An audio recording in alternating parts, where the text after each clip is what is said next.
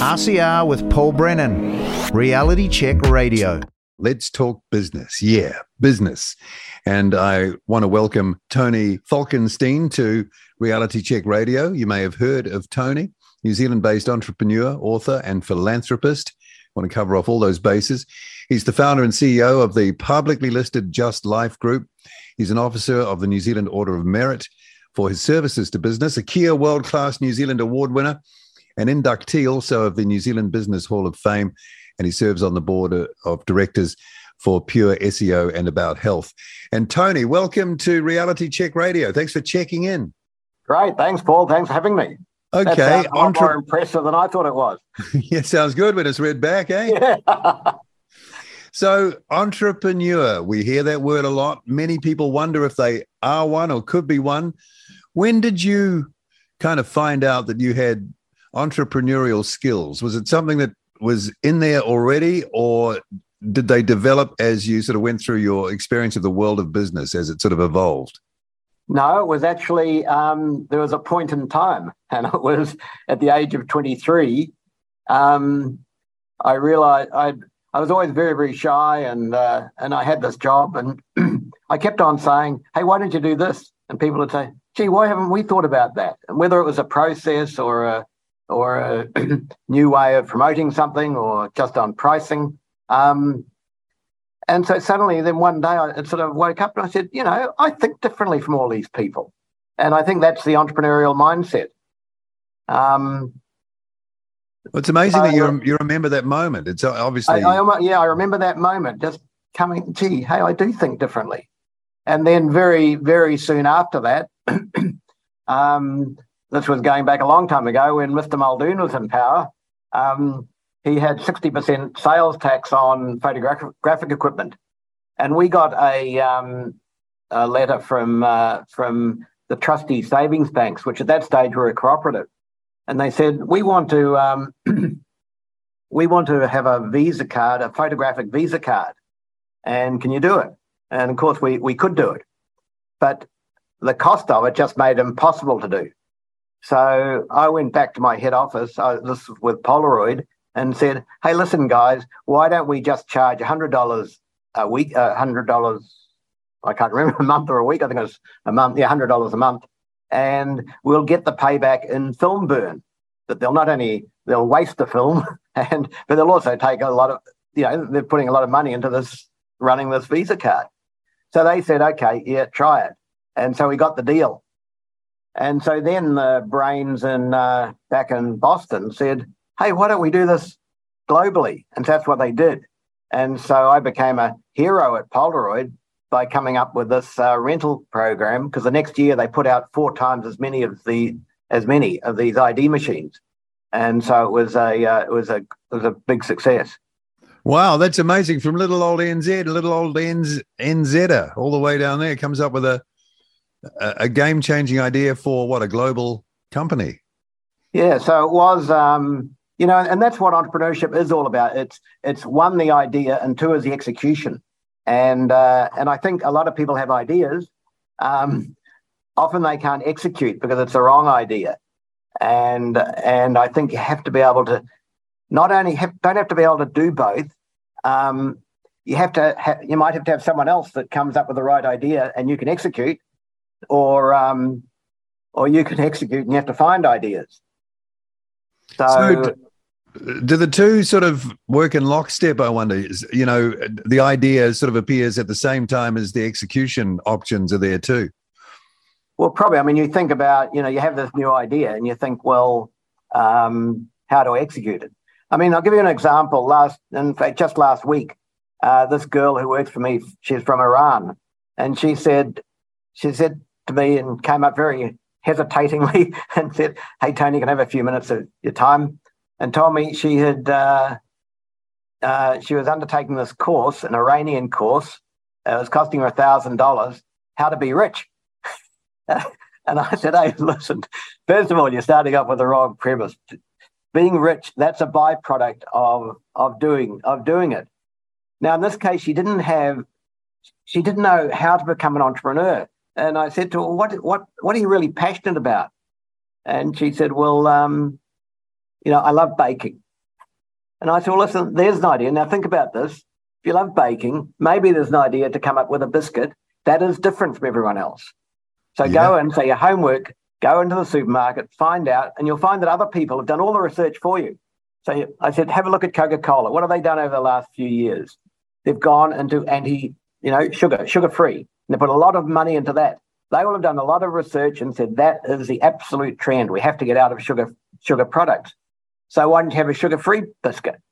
And anyway, so, we're developing this idea and then we have to find a way to execute it.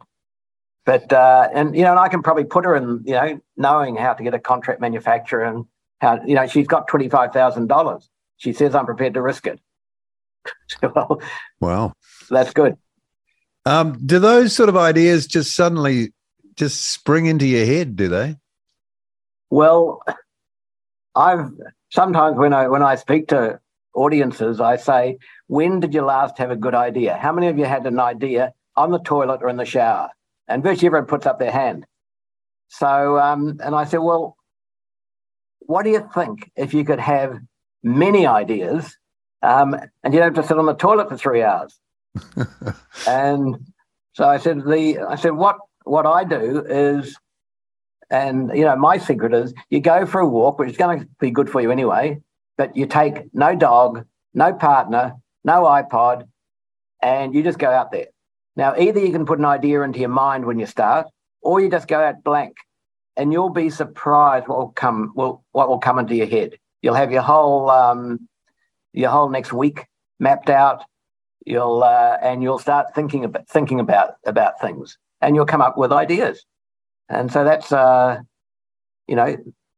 that's my idea in terms of getting new ideas. I think it's because we don't have enough time by ourselves. We come home and there are kids and their TV goes on and making dinner and all these things that happen, and we don't have time to think, to be by ourselves, to have some thinking time. Yeah, not cluttered, right? Sort of right. Time to range.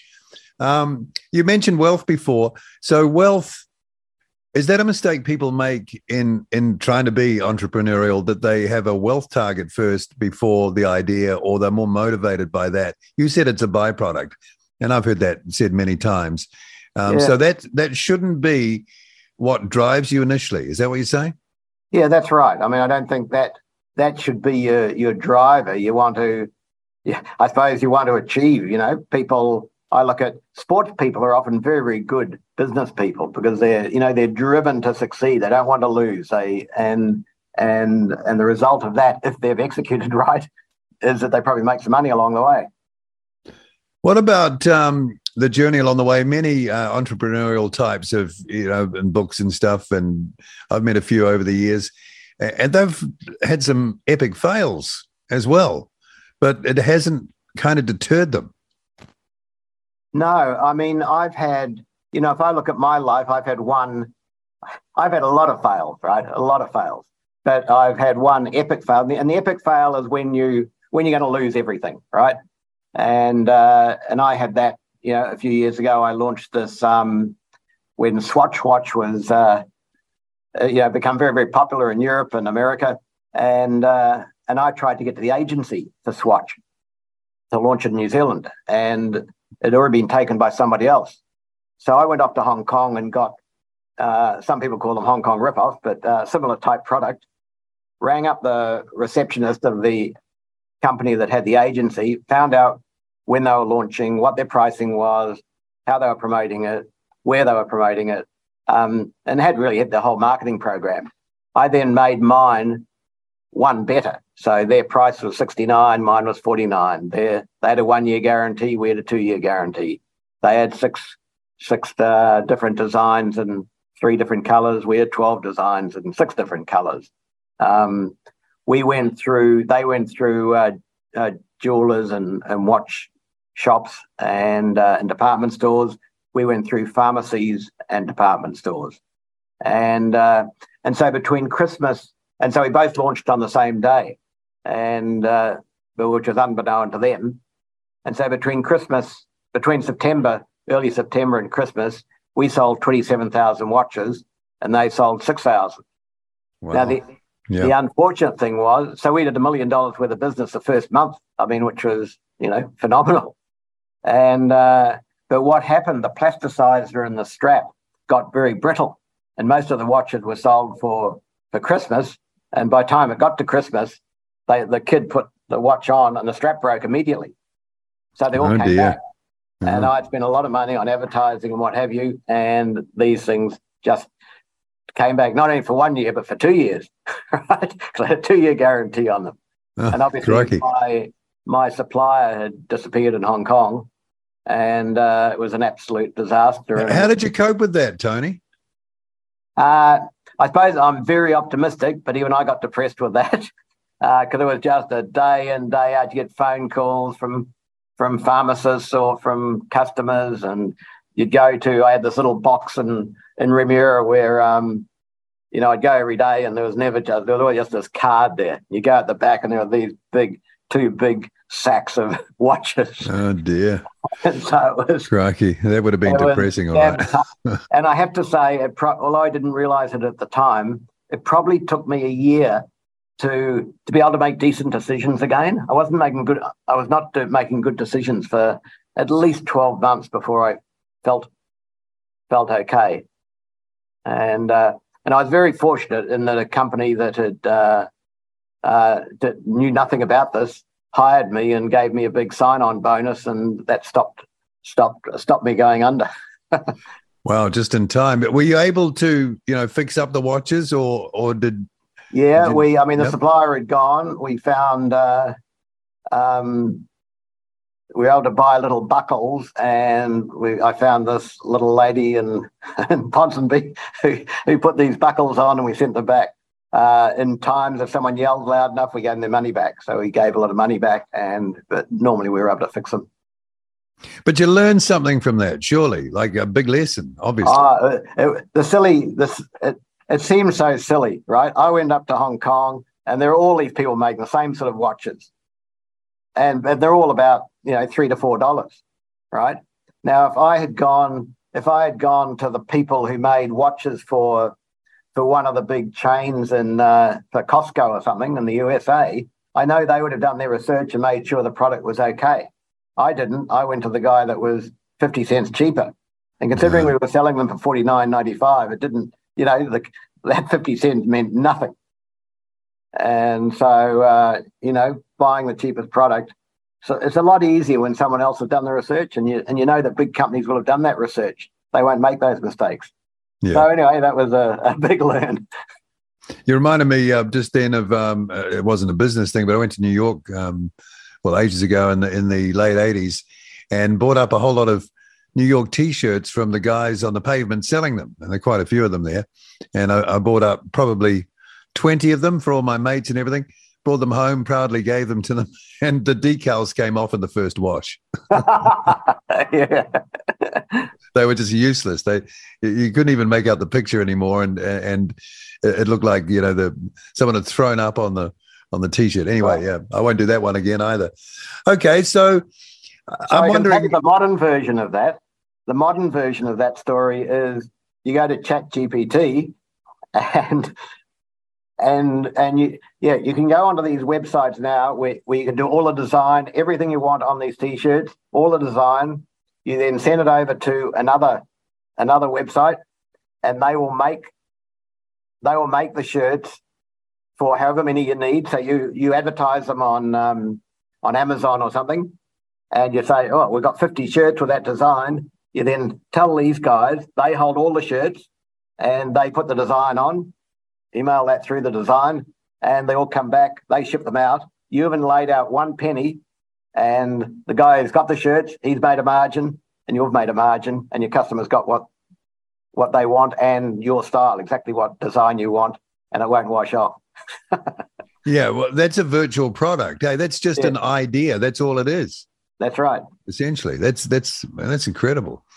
You could probably even ask Chat GPT to do the design for you. You don't even need to think that one out. Yeah, probably. Well, they come up with, they give you all these designs, and you can say, hey, listen, I want an apple that's with an arrow through it, and be all different colors, everything that you want. think I might do a bit of T-shirt design thinking after this Well, interview. you've started. Tony.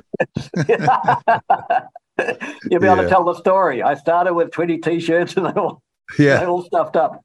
And it was Tony Falkenstein who did it for me. We hear a lot about New Zealanders being natural entrepreneurial types. Is that true? Well, that's interesting because, I go back to in 2001, I lived with my family in the UK, and they had this global entrepreneurship monitor. And it showed that of the 22 countries, New Zealand was at the very top, number one of starting businesses. And they were number 22 of the business lasting more than 5 years. Oh.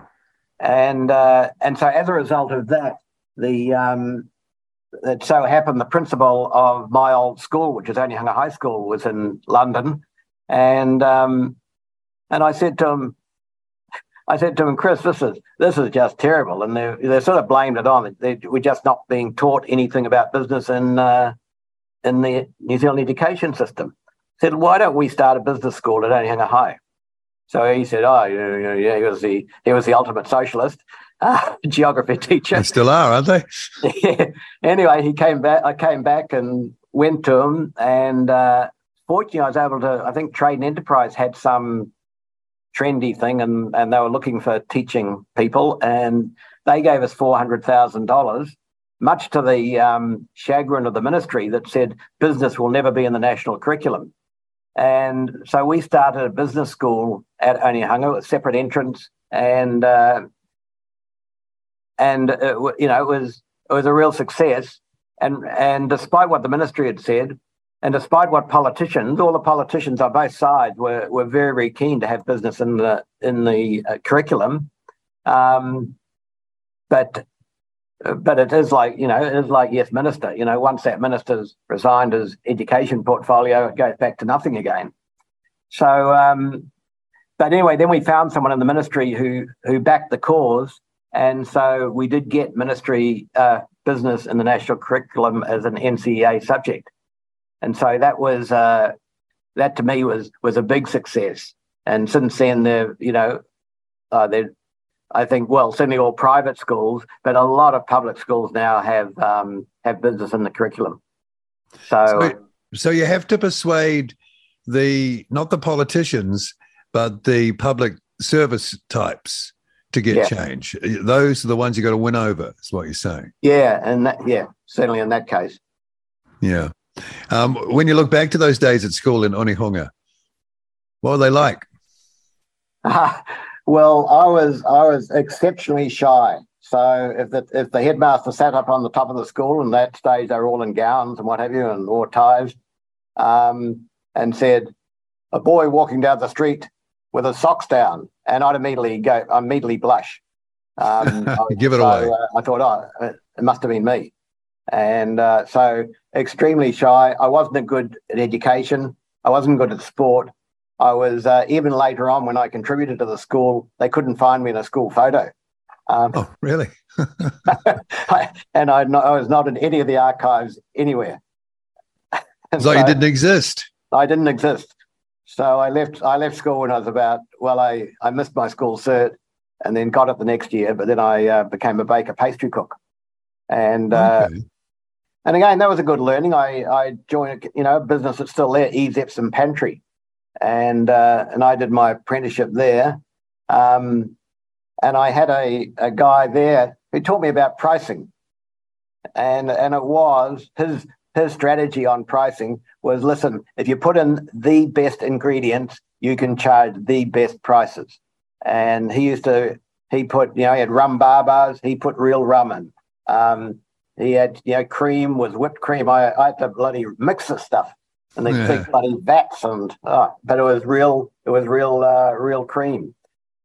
So I think I got some learning from him. And it was only when I was in my last year of my apprenticeship, one of my friends said to me, "Hey, listen, you should come to, you have no social life as a baker pastry cook because you're working at nights." And he said, "Listen, you want to come to university, and there are all these girls there, and find out what that's all about." And so you have to overcome your shyness, though. Yes, I got to. So I went to university and finished off my apprenticeship part time, and did part time at university. And again, I was going to do an arts degree because my parents were German and I could speak a bit of German. I thought I can pass one subject. And he said, "Oh, listen, do accounting. Everybody passes that." Well, I passed my German paper for my BCom, but I failed my accounting. But anyway, eventually I got through and finished off a BCom.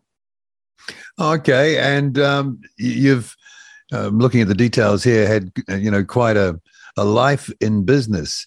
When you got to being responsible for people and teams, what was that like? And what sort of approach does that require to get the best out of them?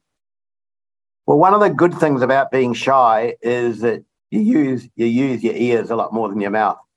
And so you really listen, watch, you got much better observation. I hid down, never wanted to be asked, never stood up in class and never put my hand up for anything, even though I might know the answer. And so I've got a very, very good feel, a very, good antenna of people. And so I can pick them. And so I'm still not, some of our guys come in and say, "Hey, good morning, hey," and yahoo. I'm much better with a one-on-one than a, 1 on 50 or something, or 1 on a crowd. So, but I can pick when people are down, and so I think that I've a good antenna on that. And I think people, if they can trust you, they like that. If they feel as though, even on our website now, on we've got 9 brands. Every one of them has got a chief executive's guarantee saying we treat you as a customer or a shareholder or employee as part of our family. If you think we've been unfair in our dealings, please ring me direct. And so I have my phone number, my email address, and I'd be the only chief executive of a public company that would have that on their website. I think you'd be right in that, because even just to get customer service these days, it's like they don't want to talk to you at all. Right. And so, and that's really good, because that if you do something wrong, it'll be talked about 10 times. But something like that, I think, gets a lot of talking. If someone, I rang up the boss, my bottles of water didn't arrive. I rang him up on Saturday morning, and I'm immediately able to send a text back and say, "Hey, really sorry to hear about that. We'll, I'll have someone look at it on Monday morning. We'll get back to you." I remember those old TV commercials that used to play here with the guy who sold appliances. It's the putting right that counts, he used to say. It's the putting right that counts.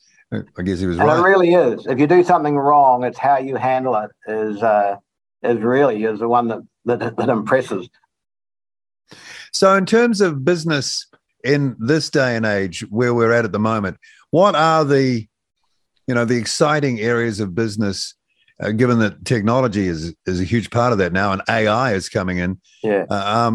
What are the exciting areas now compared to? Well, I think it is. AI is just, I think it's bigger than when the internet arrived. There are so many possibilities, and it's not just ChatGPT. I mean, there are all these other AI things you can go onto, but you can ask. You hear about people, and I mean, like we use ChatGPT. It's just a tool we're using every single day, and it's making our life so much easier. How would you use that, Tony? Well, just some examples. Last week we had a board meeting, and you have to update policies, which is a pain in the backside. But had about 30 policies we had to update, make sure they were all okay. So we just put them into ChatGPT saying, "Hey, how would you improve these policies?" And they came up with some things. Some we accepted, some we didn't. So that was just made that bit easier. We use it for, you can do for people that aren't that computer literate, they can virtually do, columns, Excel spreadsheets on there. We ask it for, just sort of thing. What else? Well, it sounds like people are going to end up with a lot of time on their hands, because someone else is going to be, AI is going to be doing the work. So what does it come down to? Just the person thinking of something now? Well, they don't have to think because you hear about people and, they're true stories of people that go, hey, I want to start up a business. What do I do? One of the first things I did for this girl I told you about with the baking, I said, let's go to ChatGPT. What I said, the question I put in, I said, I'm interested in baking. I want to start a bakery business. What things do you think I should be thinking about? And they gave 10 really good things. And I never would have thought of them on the top of my head. I probably would have covered, 3 or 4 of them. But just went and gave her 10 things that, hey, these are things you just have to do. How does it know? How does it know?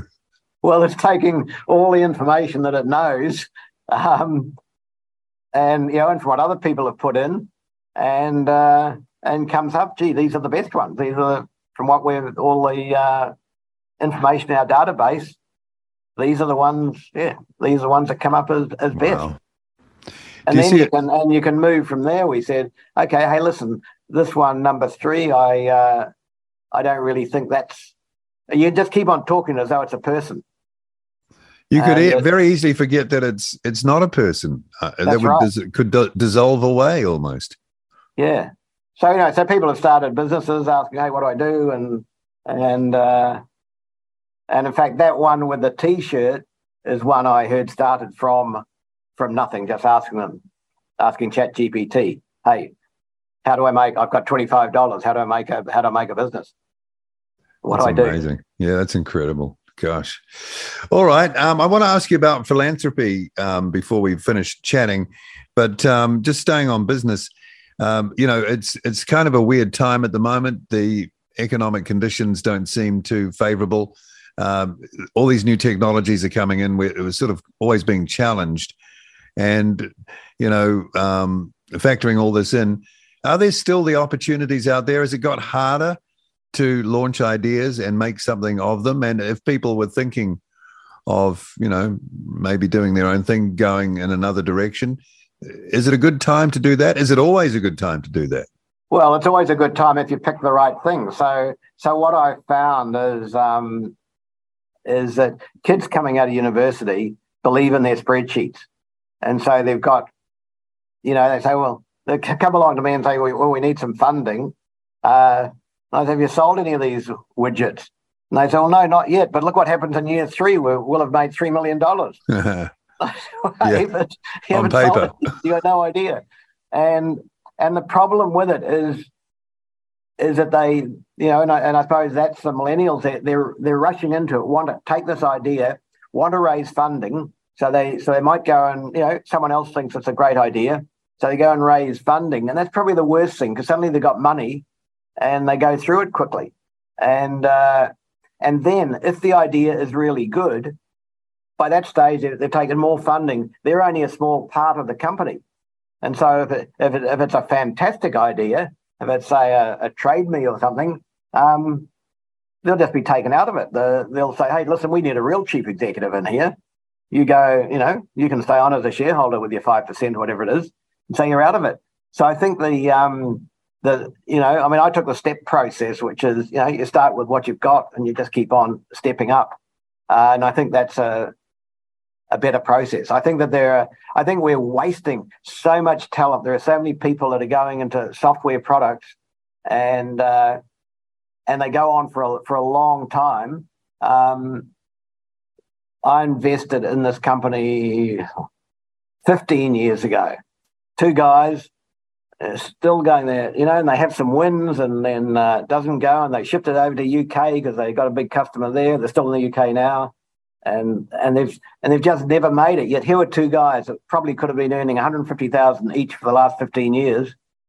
It was good. They want to succeed, but they're just always on the verge of doing it. Never do. So really, the opportunities they're there, but you're taking. I think they're too big a punt. Because if you develop some software, you're always developing. It never stops. So even companies that are successful, hey, you always have to keep on developing. So I've always been in more, more products or services. I think that's so it is finding, like in these times, if you say, hey, the economy slowed by, even if it was 20%, there's still 80% of the market is still there. So if this girl comes out with a biscuit now that say really heralds sugar-free, hey, maybe that's a niche that she can take and own. And people who are buying, the 80% of people who are still buying biscuits, look at that. Yeah, hey, that's going to be good for me. I'll go with that biscuit. You got to be good at marketing the product, though, right? There has to be. That's a very important part of it. You have to be thinking of how you can do that as well. Yeah, and you have to be smart at it. I mean, in fact, I liked it much more when we were a smaller company, because you really can do some what I call guerrilla marketing. And we launched. So I went into this company as chief executive, and it was almost, the share price was 38 cents. When I left 3 years later, it was over $12. And when I went in there, I said they were a manufacturer of sunglass frames, and they were what they call handmade frames. So you could do runs of 100. And so I went into the warehouse, and there was all this acetate there, piles of it. I said, what's all that stuff? I said, that's all stuff. It's all Italian stuff, but we can't use it, bright colours, etc. And I said, so I knew this designer in Australia, Jonathan Skeets.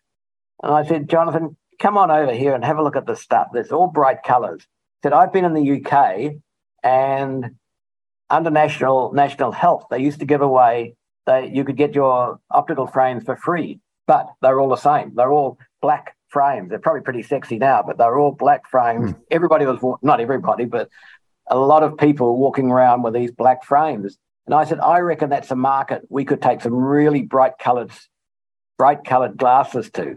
Have a look at this acetate, see if you can come up with some designs. So he came over and he came up with these really sexy designs, black and white checked and different colours and multicolours. And so we had a range called Undercovers by Jonathan Skeets. And two of us went over to the UK, and we really just came in with just a big box.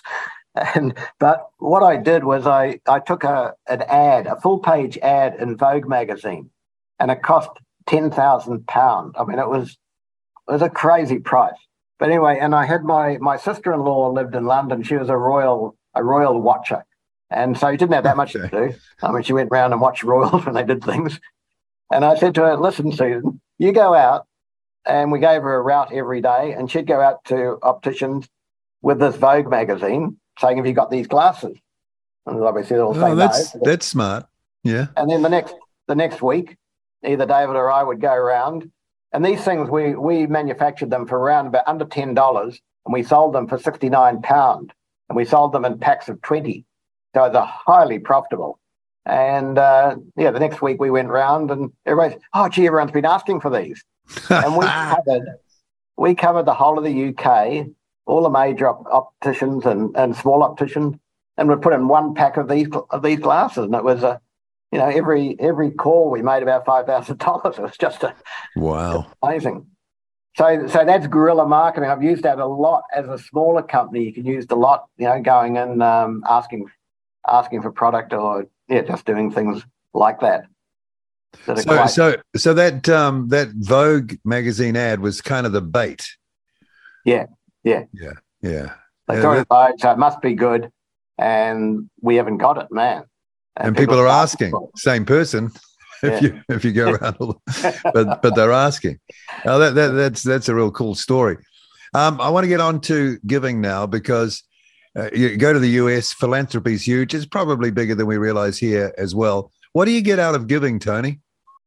Well, you get a lot out of it. I mean, and I give for things I'm involved with, and I think that is there was a book called The New Philanthropist, and they did a chapter on New Zealand on what I was doing, and because I was saying back in the old days, the philanthropists would just give money. They'd give money to some $500,000 to Red Cross or something. The new philanthropists want to be involved in what they're doing. They see a purpose for it, and so my one, really, I'd sum it up as business education is the key to prosperity for the country.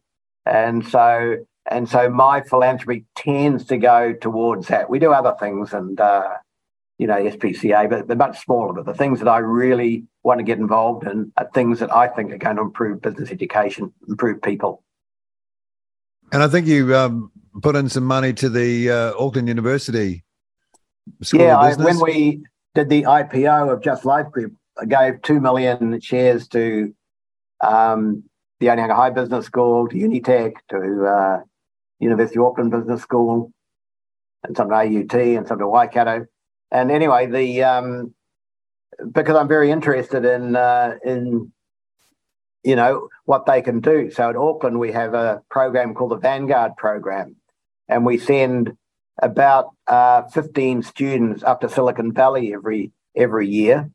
And really, it's more to open up their eyes, to see the opportunities there, talk to particularly, there's such a great culture within the Silicon Valley, and to meet these people. And they just come back with their eyes opened. So I think that's important.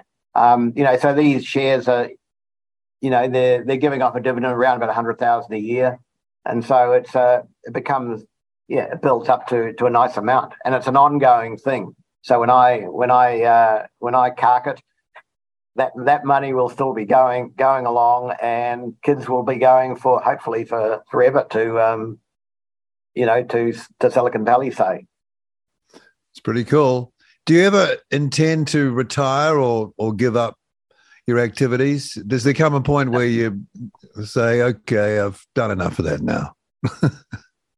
No, when I don't like it. I mean, I say my chronological age is 76, my biological age is 50. So, right. So I do everything as I'm a 50-year-old. I play a lot of sport, play a lot of tennis, keen tennis player, keep fit, and just keep active. And so, I just love being in business. I loved Monopoly as a kid, and this is just playing with real money. Kids love playing Monopoly, don't they? Yeah. Yeah. I used to sit at home and play by myself. My middle name's Edwin. I used to have Anthony versus Edwin. Of course, Anthony would always win. Yeah. Okay. And you like to write? Well, I wrote a book, Never Hire a Person Who Walks Slowly. And now, how did you come upon that title?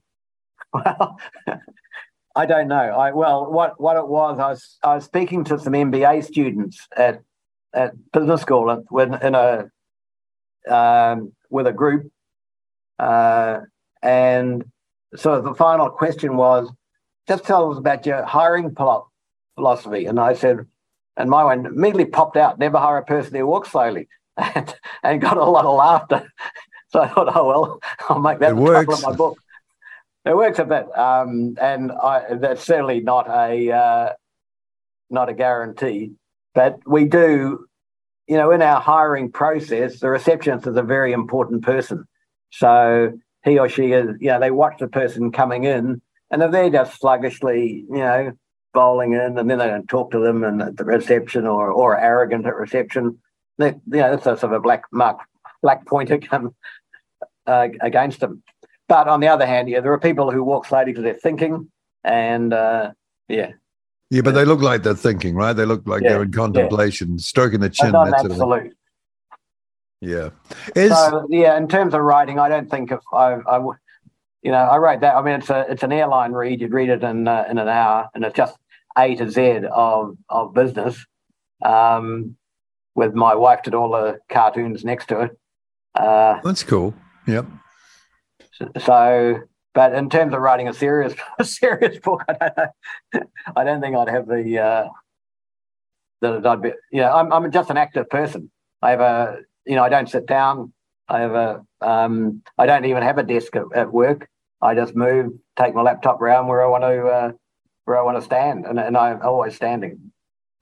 It's election year. You may or may not want to answer this question, but is this government good for business?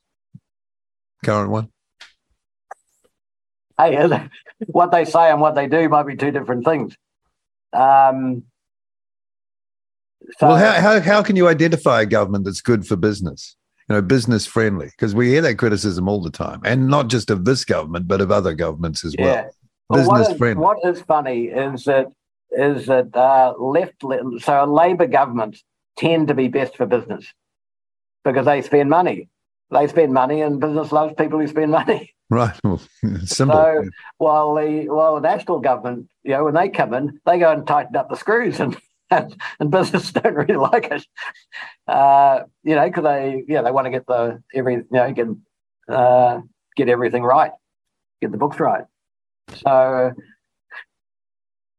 you're saying 6 of one, half dozen of the other, when it all balances out, kind of.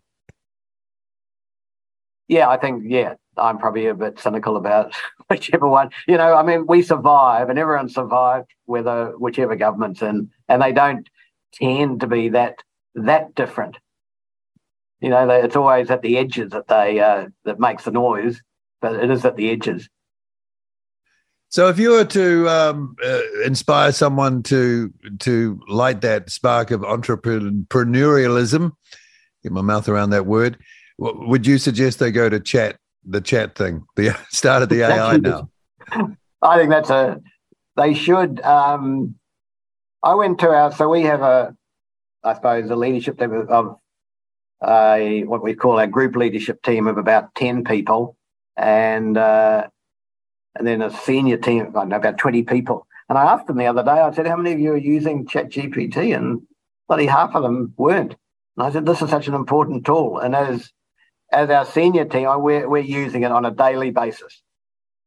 Wow. Okay. Yeah. So, that's one way. Another way is just to decide, like this girl, is I want to make biscuits. Well, that feels like a good idea. I would say that what do I know? But that sounds like something that could be appealing and a product that could sell well, given, there's the concern about sugar and everything at the moment, and you can still have your biscuit and eat it too, right? In that situation. Yeah. I've just given you a line you can use there, by the way. Yeah, that's right. Have your biscuit, eat it too. Thank you. No problem. I'll put you on a royalty. Oh, thank you. Yeah. Hey, it's been great talking to you. Thanks for making some time. And people, if they're thinking that they could do something, well, they've had some useful information there from someone who's been there, done that. Tony Falkenstein, thank you for being on Reality Check Radio. Okay, thanks, Paul. Much appreciated. Entrepreneur Tony Falkenstein. RCR with Paul Brennan. Reality Check Radio.